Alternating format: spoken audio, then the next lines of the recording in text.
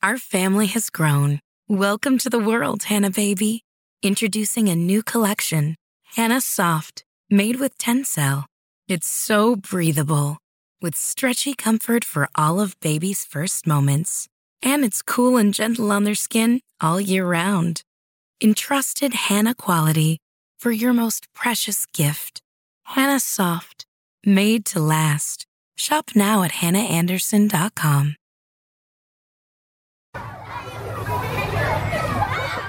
Welcome to On Boys, real talk about parenting, teaching, and reaching tomorrow's men. We're your co-hosts, Jennifer L.W. Fink of buildingboys.net and Janet Allison of boysalive.com. Today, we are talking about bad behavior. Can you relate? Is this a problem in your house? If you have children, I'm willing to bet the answer is yes. And we are thrilled to welcome as our guest today, Catherine Reynolds Lewis. Catherine has just published a fantastic book. I am recommending it to every parent. I've recommended it to grandparents also recently. And the book is called The Good News About Bad Behavior: Why Kids Are Less Disciplined Than Ever and What to Do About It. This book, she really digs into this perception and phenomenon that a lot of people seem to have, which is that whole kids these days, that they're not as obedient and they're not as compliable as in previous generations. And I found this sentence early on in the book that I just loved. And Becky writes, "If you look around and see misbehaving, undisciplined children everywhere, it's not your imagination. Children today are fundamentally different from past generations." And I think that's a great place to start. Catherine, tell us a little bit about what you mean by that. Well, I'm so glad to be talking about this because it's something I've been obsessed with for at least 6 years. And it really started with my own observations as a mother and a playground volunteer at the school and a Girl Scout leader. I was coaching Odyssey of the Mind teams. And in all these settings, it seemed like, gosh, these kids just aren't as cooperative as I remembered. They were more distractible. And I started hearing from parents, oh, he has ADHD, that's why he has trouble, sitting still, or oh, she has anxiety, that's why she keeps looking at the clock and wanting to know when the session's ending. And so I started getting curious as a journalist if something was fundamentally different. So I started this long process of digging through research papers and talking to psychologists and scientists and researchers to really get at that question, are kids different? And the answer is yes, kids are different. And one of the most powerful statistics and studies that I found is from the National Institutes of Mental Health, which found that 1 in 2 children will have a mood or behavioral disorder or a substance addiction by age 18. And that, to me, was just groundbreaking, that 1 in 2 kids in my child's preschool class will have something going on by the time they graduate from high school. That 1 in 2 stat means that out of the 4 children that I'm raising, 2 of them just in my own family. That's a stunning statistic. Right. And then the next thing people ask after that is, oh, well, isn't that just overdiagnosis or maybe even accurate diagnosis that we weren't aware? But then if you look at the suicide rate in children 10 to 14 years old, the suicide rate has doubled in the last decade, according to the CDC. And in children 15 to 19, it's gone up 41%. And you can't overdiagnose dead bodies. It's chilling to think about kids that young, really, really struggling to manage their impulses, their thoughts, behavior, and emotions. And we will interject that more of those are boys than girls. Boys have more successful, unquote, suicide than attempts than girls. It was interesting to me as I was reading your book, actually. I know that you have girls. You have 3 daughters. Janet, we know you have daughters, and you guys know I have boys. So I'm always reading everything through the boy lens because that's my world. But it was interesting to me when you wrote about some of your observations that led you to start pondering this. Kind of started with, misbehaving boy on the playground. And there were numerous examples of misbehaving boys. Yes. And I think often the boys are more obvious. When we think about all of these issues that our kids are confronting, that to me fall under this big umbrella of self regulation, whether it's managing your behavior, your thoughts, or your emotions. The boys usually are the ones who are physically more active. And it's obviously a gross generalization, but they tend to be the ones who get into the external trouble. So they're externalizing some of these challenges. And they may be like the canaries where you notice it first, but the girls more often will have something internal like anxiety or a mood issue, something that they're struggling with that maybe makes them quieter or more withdrawn or not as successful in school. And so they tend to slip by a little bit more. All genders are struggling with self-regulation in children and adults. For our listeners, define what you mean by self-regulation and why this is so important to the conversation, to equipping our kids to be successful in life, because we're talking about so much more than whether or not we get our kids to do chores at home or to do their homework, right? Oh, yes. And of course, that's where I started. I started because I wanted to understand, how do I get my kids to do what I want? That was the central question of my book, until I started realizing, oh, wow, there's a bigger issue here. They're only going to be in my home, hopefully, for 18 years. And then I want them to leave and be able to do all those things on their own. So it shifted from how do I control them to how do I teach them to control themselves? How do I support their own ability to organize their thoughts and manage their behavior and talk through their strong emotions or grapple with all of these things that we all face? And to me, those all fall under this umbrella of self-regulation. And ultimately, that's what I believe the parent's job is, because we all have different brains. Adults and kids alike are going to have different challenges, different strategies that work. So as a parent, you're not going to know what is the best for your child, to be very frank. You're going to have to support them in sorting through what are the things that are really challenging for me? Where do I thrive? What are my passions? And how do I manage myself? That's so reassuring to hear you say that we're not going to know what the best thing is. I find hope in that. How about you, Janet? Absolutely. And I'm thinking, as a former teacher, just thinking about the classroom and how important self-regulation is, and how, as when parents come to me and say, I got this email from the teacher and they list the many. Are we talking about the email that I got with the bathroom issue subject line? There might be some self-regulation going on in that one, Jen. Yeah, I know. Yeah, a little self-regulation. But every issue can be tracked back to that. And how, if we do not allow our children to practice self-regulation, how do we expect them to have it in school when they leave home? Making it okay to practice and not making them wrong or bad for practicing that it's a learning opportunity. Yeah, Janet, I love that. That's such a core piece of my book, is that we all should have a little more room to be, making progress and not being perfect. Human, to be human. Yeah. And to allow our kids the opportunity to be human. I know you wrote in the book about, really, a lot of times as parents, and it's true for teachers too, right? It is that we just want our kids to do what we told them to do, because frankly, it would make our lives easier in whichever moment that is. And it is a different mindset when you flip it to, how can I prepare this kid to have the skills to be able to handle these situations on their own? And that's a challenge, making that shift. What advice do you have for parents, besides go buy the book, which I strongly recommend? Yes, indeed. What advice do you have for parents who they sense that what they're doing isn't working, but they don't even really know mentally how to go and try something else? Yes, it's such an important question. And again, I think you picked up on, to me, the most important thing that I hope people take from my book is that changing your mindset, changing your perspective is ultimately the most important. And I think that gives everyone a little more freedom. If you can stop thinking, I have to get this kid to do this one thing today, and instead start thinking about yourself 20 years from now. Like, what do I really want from this moment? Do I want my kid to put their shoes in the closet, or do I want to A, have a good, long-lasting relationship with my child, and B, have them learn what's needed in this situation?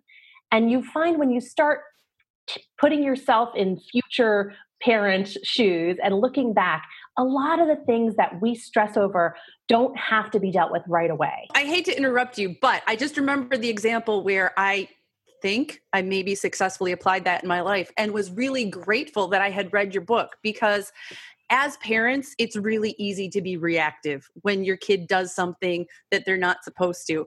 Or when, for instance, you get an email from their teacher labeled bathroom issue and you find out that your kid has been, jumping on urinals and completely inappropriate. We'll put the link to the blog post in the show notes, Jen. Absolutely. You can learn more there. But I got that email from my teacher, and my first reaction is I feel like I should do something because you're telling me that my kid was bad. And That's a mental thing right there. That you think this means my kid was bad, therefore I am a bad parent. And that's none of that is really true, right? Even great kids and great parents sometimes make choices that are questionable and lead to consequences. So thankfully, in this instance, my kid was with his dad for the next 2 nights. So I certainly shared this information with his dad. He needed to know it too. We talked about it, but because of the external circumstances and because I had read your book, I realized I don't need to respond to this right away. And in taking that little bit of time, it allowed my son to cool down and not be as reactive. It allowed me to cool down and not be as reactive. And then when we finally talked about it, and by the way, when my son was back at my house 2 days later, he's the one who brought it up. He asked, "Hey, can I see that email?" And you know what? I let him read the email. It's an email describing his behavior. I think he has every right to see that. And then we used that as the jumping off point for the discussion. Oh, that's so wonderful. And it's great that you were able to have that time to calm down and focus on what's really matters here, which is him taking responsibility for his actions, right? Right. And learning something from it. Oh, I love that example because you let him bring it up. And if parents can just do that, what we want in that moment is the child to think critically about their own decisions, their impulse control, and what they'll do in the future. Not, am I going to get in trouble with my mom? Who's going to yell at me? Oh, she's so mean. Why doesn't she understand? All those things are distractions from the child learning and developing their critical thinking and self-evaluation. And for parents who don't have that built-in, buffer to regulate their own emotions, I like to teach what I've called the mumble and walk away technique. I love that.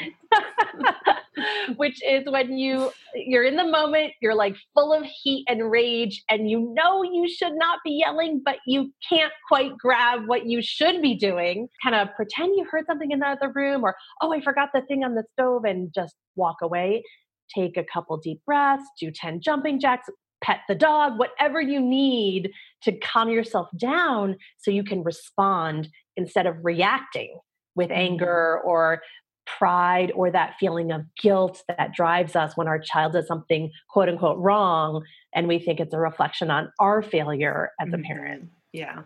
And I love what you wrote about, and it goes along with this of just turning over the problem to them. Kids are problem solvers. Males especially love solving those problems. Mm-hmm. And I actually used this with a mom that was having bedtime issues with her. She has 2 younger boys and 2 older boys, and younger boys go to bed. They've got an hour till it's lights out for the older boys. And she was nagging the entire time.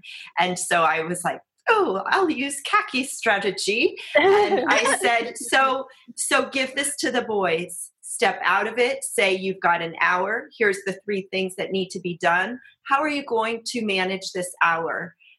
You could see the relief wash over her in that moment of just being able to step out of nagging, feeling freed up from that and staying connected to her boys instead of just snapping the light off at 8:30 and being completely angry and upset. And everybody being miserable. Yeah. And the thing is how much pride and self-confidence, we've talked about self-esteem on our show before, and this is the place where give it to them and they will come up with some amazing ideas. Let them figure it out.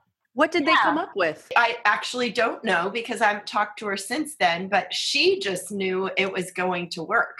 She was feeling the freedom for her to step out of the nagging and staying connected to them in a different way. So we'll follow up with that one. Sounds great.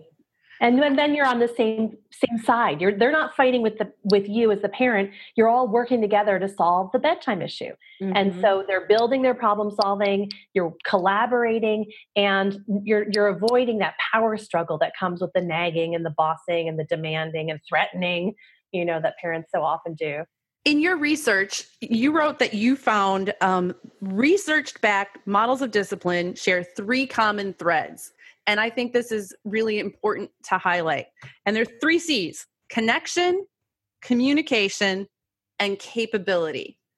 Can you elaborate on that a little bit, what you mean by those things and what that might look like in practice, in a relationship between parents and children or teachers and children?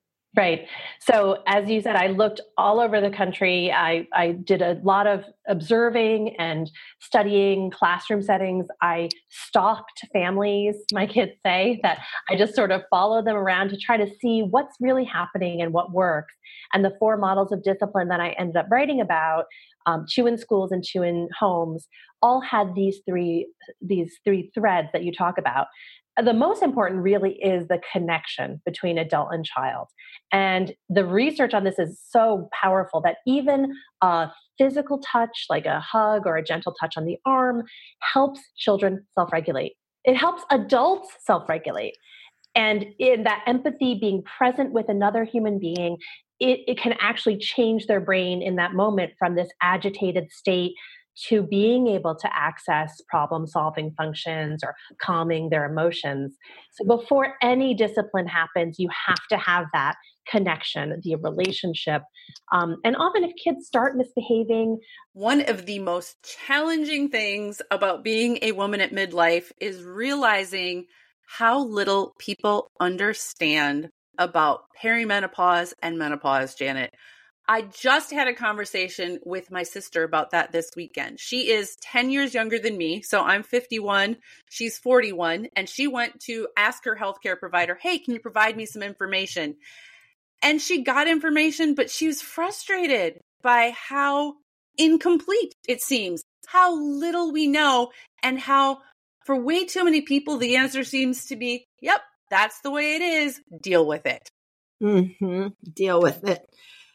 And not only are our mamas out there having to deal with perimenopause, likely at this age, but many of our moms are dealing with their sons entering or in puberty, which is kind of nature's irony, which is, oof. Cruel joke, Janet. Cruel joke. Cruel joke. Thankfully, increasingly, there are those who are recognizing that women need and deserve competent care and treatment for perimenopause and menopausal symptoms.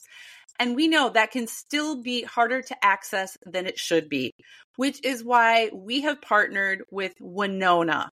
Winona helps women who are dealing with menopause or perimenopause. Winona is a collection of OBGYN health professionals who believe that your symptoms are important, real, and deserve to be taken seriously. It's telehealth. You can access care from your home when it is convenient for you. Visit bywinona.com today to start your free visit. With free U.S. shipping and the ability to pause or cancel at any time, your path to wellness has 0 obligations. Use the code ONBOYS at bywinona.com for 25% off your first order. That's BYWINONA.com/onboys. Winona, menopause care made easy. It's a sign that they need a little more, more of that focused time. It doesn't need to be a ton of quantity of time, but just that focused time where their parent is really connecting with them. Number two, communication. We talked about a lot, this problem solving, really trying to have a two-way street of communication instead of just the adult telling the kid what to do. And then capability building is so powerful. It's like the payoff for all that time we spend connecting with our kids and listening to them and trying to explain to them how the world works is when you see them grow, both in their social and emotional skills, their impulse control, or their ability to calm down from a temper tantrum, and also life skills, which are so powerful, as you mentioned, in kids' self-esteem. How do you give kids self-esteem? You can't. Right? They have to discover it by doing hard stuff and learning that they can. As you shared with the story of your son, gorilla dragging himself on the floor around the bases.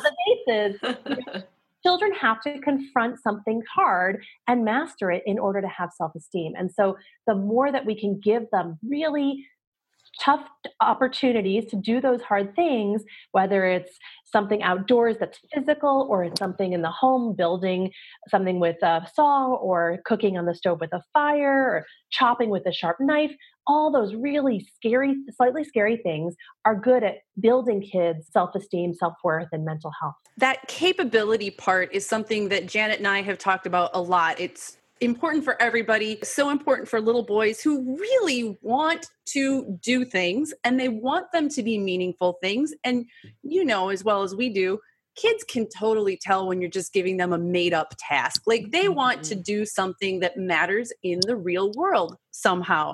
And so I love that these threads really all kind of connect, because something else that we talk a lot about is risk. And we get people asking us all the time about, how do you manage risky play? What you're saying is really what we've said before too, which is let it be, Let it happen. You had a great example, I think, in the book. You were talking about kids who fall and fear of heights versus kids who don't get the opportunity, who are hovered over and protected. Can you share that if you remember that part? Yes. It's a wonderful study. So this is the Dunedin longitudinal study in New Zealand, one of the longest running studies of people across the lifespan. And they went in and looked at the data to see, because they sort of assumed, if people have a phobia of heights, maybe they had a tough experience with heights or they had a fall from heights as a child. And in fact, they found the opposite relationship. So people who had a fear of heights were less likely to have had a fall in their childhood. Same with water. People who had, there was no connection between a near drowning experience and a fear of water. Interesting. Separation anxiety, kids who had an early experience being separated from parents for like a hospital stay or something like that, actually had less separation anxiety later. So it's like those early experiences that are risky inoculate kids against later phobias and anxieties. And this is so relevant given that 32% of children will have an anxiety diagnosis. Yes. So this is the biggest problem of that 1 and 2 figure that I shared. And we can solve it just by letting kids, we're not going to cure all anxiety, but that is the cure for anxiety, right? It's small exposure to scary things. So I try to say, kids should do something risky, a little bit risky every day. So one of the things that I struggle with as a parent, have struggled with, so much of this is really kind of countercultural. So when I would be out in public with my boys and one of my boys would be attempting a risky thing, and risky was everything from, walking alongside the retaining wall by the school and somebody's like, oh, or, using the bar that supports the swing set, trying to shimmy that up and actually climb and sit on top of the swing set instead of on the swing. People freak out about that kind of stuff. What advice do you have for parents who are trying to be supportive of their kids and let them have some freedom and let them tolerate and experience risk and develop capability in a culture that's still pretty, let's protect the children? Oh my gosh, it's such an important question. And I actually go back to those same three threads that work in building discipline in children with other people. So if you're at a playground, instead of taking that moment when you're not with your kids to kind of chill out or check your phone, if you can make that connection with another adult, even just like, oh, where do your kids go to school? Or this one is mine, that one is yours. Then when something does happen, you already have that groundwork to say, oh, you know what? I try to let my kids explore vigorously. He's okay. If they're trying to like see why is that kid up on the playground, and then they can also, you're building that adult's capability in seeing children as able to do more, and you're becoming sort of an agent of change, moving the culture back to where it should be, where kids are able to explore and play, and we're not so protective. And so much of that protective impulse comes from fear. Mm-hmm. When we are parenting from a place of fear, we are not parenting from a place of courage. And so our children are going to pick up on the fear. It's going to get imbued in their bodies and their minds. And that's the thing we just don't want. So I love that you all are preaching the same gospel I am, because the more people, amen. Yeah. Let your kids play. Don't hover over them. If they fall and they scrape themselves, or even if they break an arm, right? That is something that teaches them they are okay, and that they aren't going to melt into a puddle from like the smallest scratch. So, but it's hard. I mean, it's definitely this internal fight where you have to constantly remind yourself, I'm parenting for 20 years from now, not for what that other parent thinks of me in this moment. What I loved about in your book, and I'd love you to just kind of elaborate for us, is that idea of, the parents that are parenting now, how they were parented. Can you talk about that a little bit? Yeah, so it's interesting when you look back at parenting styles, and there's a lot of really good psychological research on the three main parenting styles. Authoritarian, which is the parent knows best, right? I do it because I said so. Permissive, which is I want to be your friend, let's all get along, do what you want. And then authoritative parenting, which has been shown to be connected with the best outcomes for kids, both in school and career success, and in mental health and relationship with the parent. And that authoritative parent is firm and kind, has limits, but is warm and connected to the child. And, maybe 30, 40 years ago, authoritarian was the norm. And so my parents, were raised with children are seen and not heard. You do it, do what you're told. And then when they became parents, I think they wanted something different. And so that's in the 90s, we saw the rise of this self-esteem movement. And then in the last decade, attachment parenting, and this notion that we should always be with our kids, which, yes, is so important to have that secure attachment. And children need to learn that they're okay without us. I think that we're coming back to a balance where we recognize those old styles really don't work anymore. Kids aren't naturally fearful or obedient of adults. They just aren't. I mean, it would be great for so many reasons in many of our circumstances if they just did what we said, but they don't.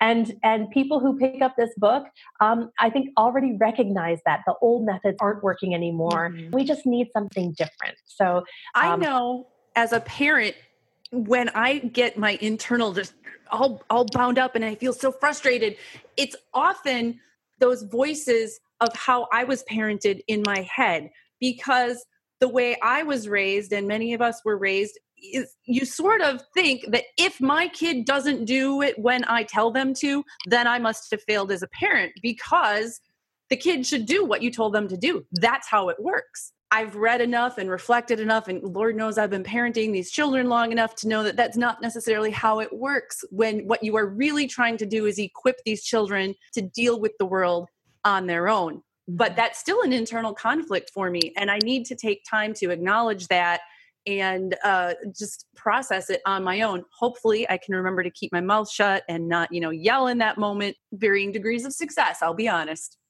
Well, the other thing that I have encountered as I'm in my family coaching work is the children who are parenting now were parented by the permissive parents, which means they weren't really parented at all.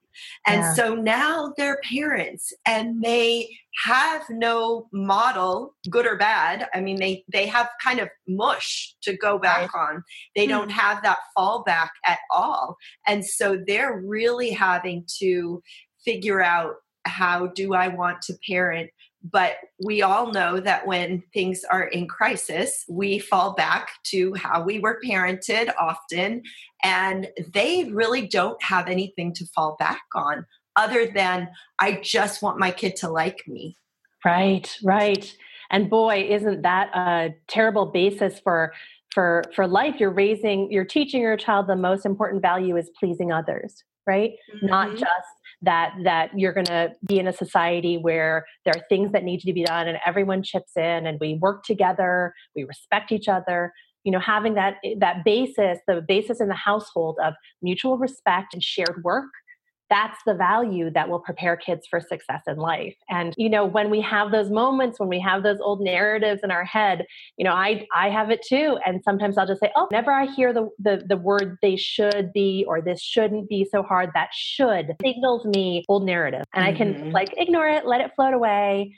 And in the moments when I lose it and I yell, then that too is an opportunity to model for our kids taking responsibility for your mistakes and then making amends and apologizing and setting an intention.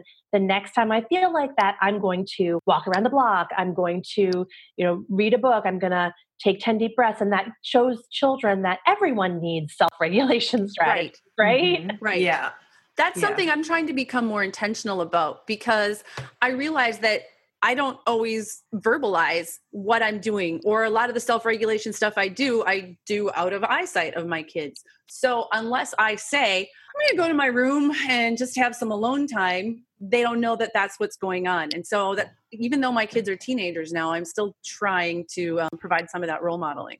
Yeah, that's great. And teenagers in some ways need it more because they're actually paying attention to you, even though they may seem like they're not. Yep. And you'll know this because if you try to say hello to one of their friends outside the school, they notice the instant your hand starts to go up. Like, Mom, don't embarrass me. As we're talking about moving past these old narratives and old ways of parenting, what we've done before, what other people are doing, you emphasize towards the end of the book the importance of the support of other parents and building a community of support. And that's something that we're really trying to do both with this podcast, in your work and Facebook group, Janet, in mine as well. Can you tell us a little bit about how and why that's important to not just try to do this on your own? Yeah, thank you so much for asking the question. I mean, there's so many great resources on how to be an intentional parent, and there's so many good books and podcasts and websites that what I wanted to contribute to this was not just what to do, but why with all the research, and how, which is how do you actually change your behavior? In some ways, this is the hardest piece because you have in your head intellectually, okay, this is how I want to parent, but we fall back into these old habits. And so the how is from looking at the successful models of behavior change, it's having that support, it's changing behavior long-term, keeping track of your successes, sharing your mess ups with supportive friends, and figuring out how to handle it next time. And so you have to believe, yes, I'll read this wonderful book and then I'll put it down, and that's the beginning. It's not the end. It's the beginning of saying, okay, now how do I implement it? And I would love for people to, have a book group or a book discussion where you come back every week and say, okay, I tried this one and it totally did not work. So what do you guys think I should do? And having that shared support of people who aren't going to judge you, who are on the same journey, is so important. Wow. This is so much good stuff. And I can't say enough how I feel like your book has woven together the studies, all that kind of heady information that, some parents can take it or leave it, but it's important to have there as this is the foundation of this information. And at a time when there's so much frustration in the world in general, there's all this frustration and people feel like everything's bad and how do we do better? All of that research to me, we do know how to build healthy humans. Yeah. And you have dug into the research. If I read your book, I don't have to do all that because you just spent 6 years doing it for me. You dug into that research and you distilled it and put it out there in a way that is really accessible to parents. And let's talk about it. Let's start doing this. Let's be that change. As you said, let's all be change agents in our own communities to build our boys and girls to be healthy, capable members of our society.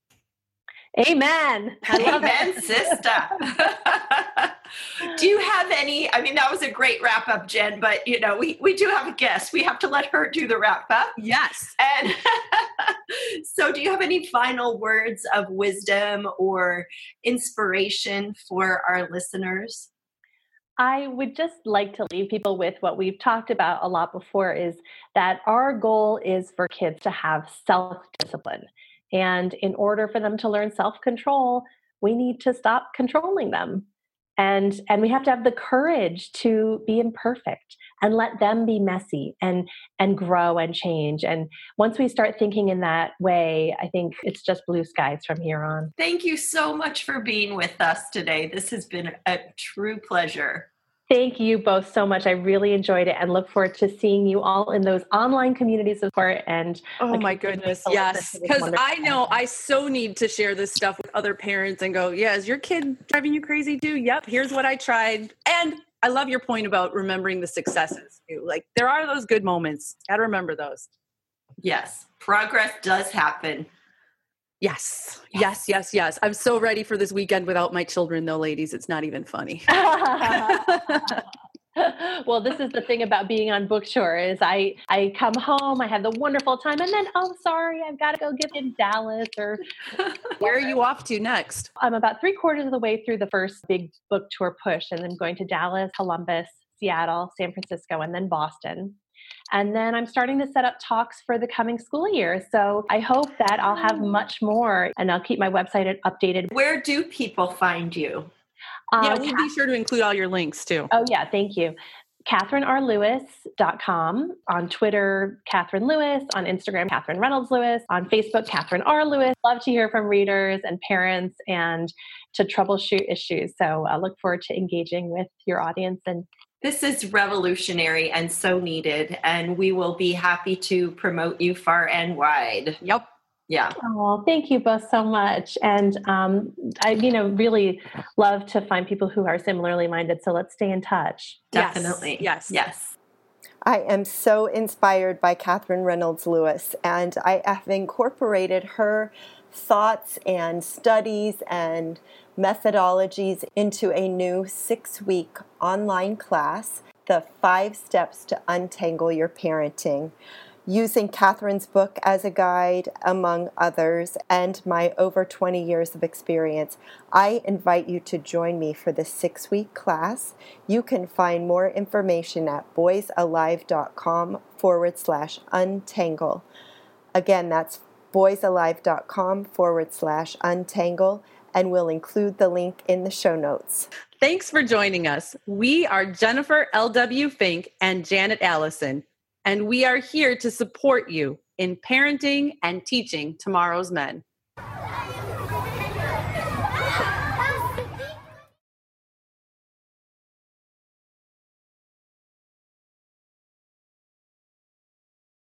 Our family has grown. Welcome to the world, Hannah baby. Introducing a new collection, Hannah Soft, made with Tencel. It's so breathable, with stretchy comfort for all of baby's first moments. And it's cool and gentle on their skin all year round. Entrusted Hannah quality for your most precious gift. Hannah Soft, made to last. Shop now at hannahanderson.com.